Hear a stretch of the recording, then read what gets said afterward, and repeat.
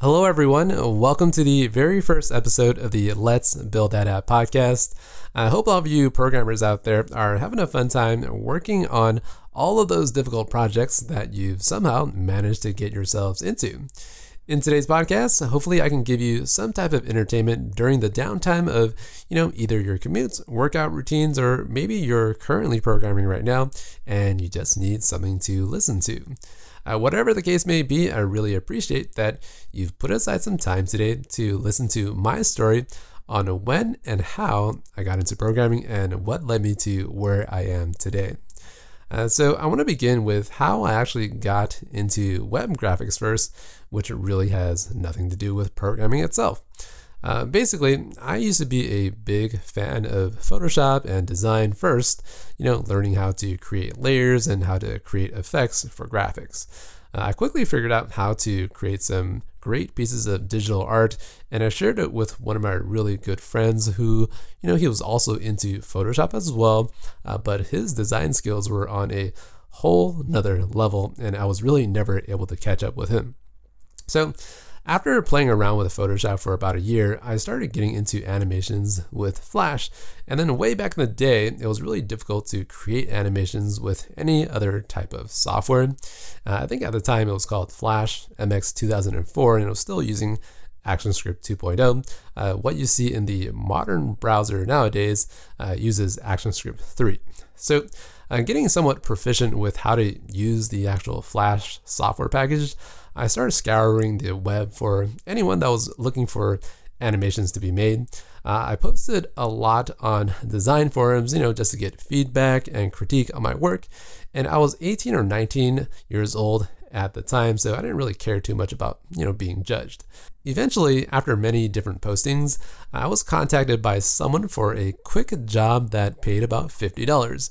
Mind you that at 19 years old in 2004, $50 was actually a lot of money. And considering that I was going to get paid to do something that I already enjoyed doing, I thought it was a really good opportunity. So the requested piece of work was a short 15-second animation consisting of, 3 images in a slideshow of some sort. Each image was to be faded to the next, and it also had to seamlessly loop back to the first image after the 15-second animation. Some of the ads that you see on the internet today will kind of use this template as well. So working on this little task didn't involve a lot of coding. I think I had a couple of lines that told the animation which frame to go to next, but that's about it in terms of actually coding.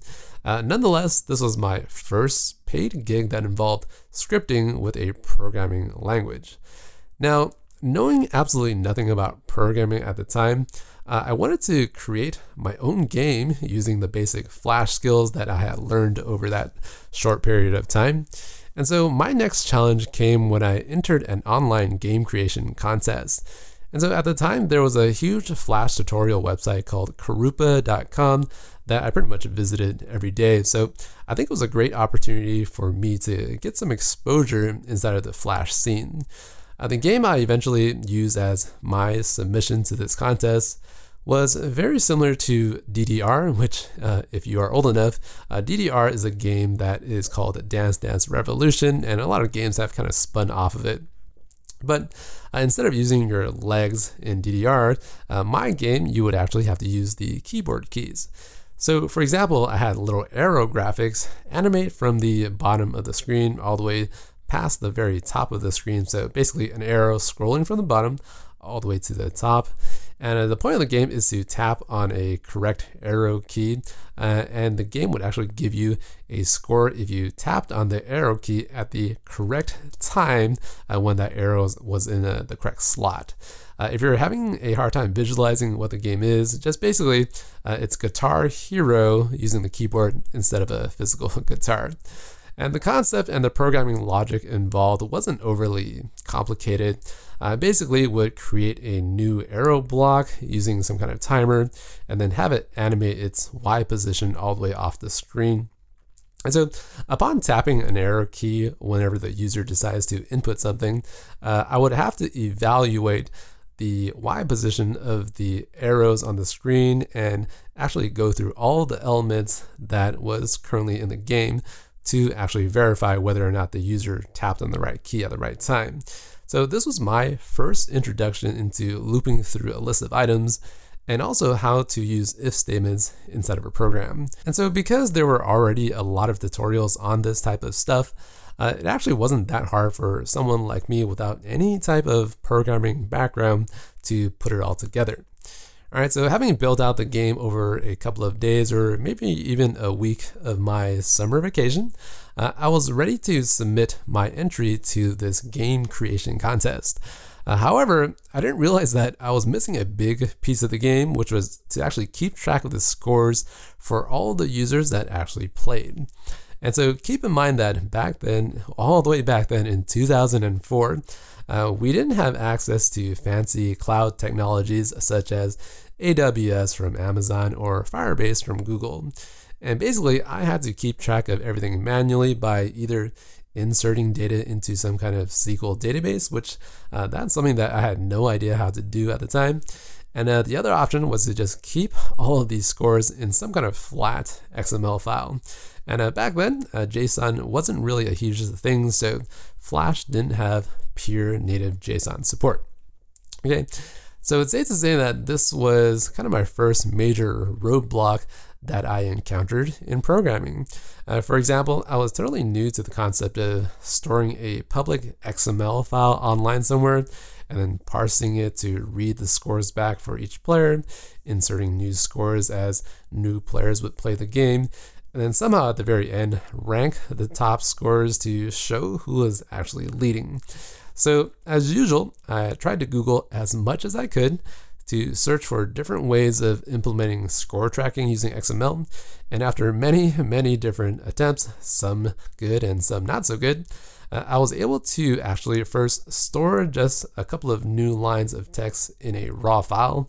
And then next, I learned how to store that data using XML tags to keep track of user names that would belong to each of the scores of the players. And then finally, I had to put it all together and figure out how to read all the scores back from this raw XML file for the high score screen inside of my game. Now, all in all, I believe this took an additional 3 to 4 days or maybe even a week to learn how to do. And looking back on this very small feature, I think if I were to do it all over again, it would probably take an hour or two using something like JSON instead, which I think is much, much easier. And so in the end, I didn't win the competition. I wasn't even ranked in the top 3. However, none of that really mattered to me so much. What was really important was the first-hand experience that I got from creating something totally from scratch. And having a few hundred people actually test out my game was really what I was after. So I worked on, several updates to include music to the game and even fancier graphics, which was, a lot of fun. I really started to fall in love with programming after I figured out how to combine visual design with game logic, creating a super, super fun experience that users would actually enjoy. I think it's very important for every programmer out there to have a reason for why they love programming so much. All right, so that wraps it up for today's podcast. In the next couple of weeks, I'll be pushing out the brand new course on how to create a podcast application that allows you to search for available podcasts from the iTunes Store and play it back on your iOS devices. This course is going to be jam-packed with a ton of features such as background audio playback, downloading podcasts for listening to while you are offline, dragging and dropping a floating audio player from the bottom of the screen to the very top, and much, much more.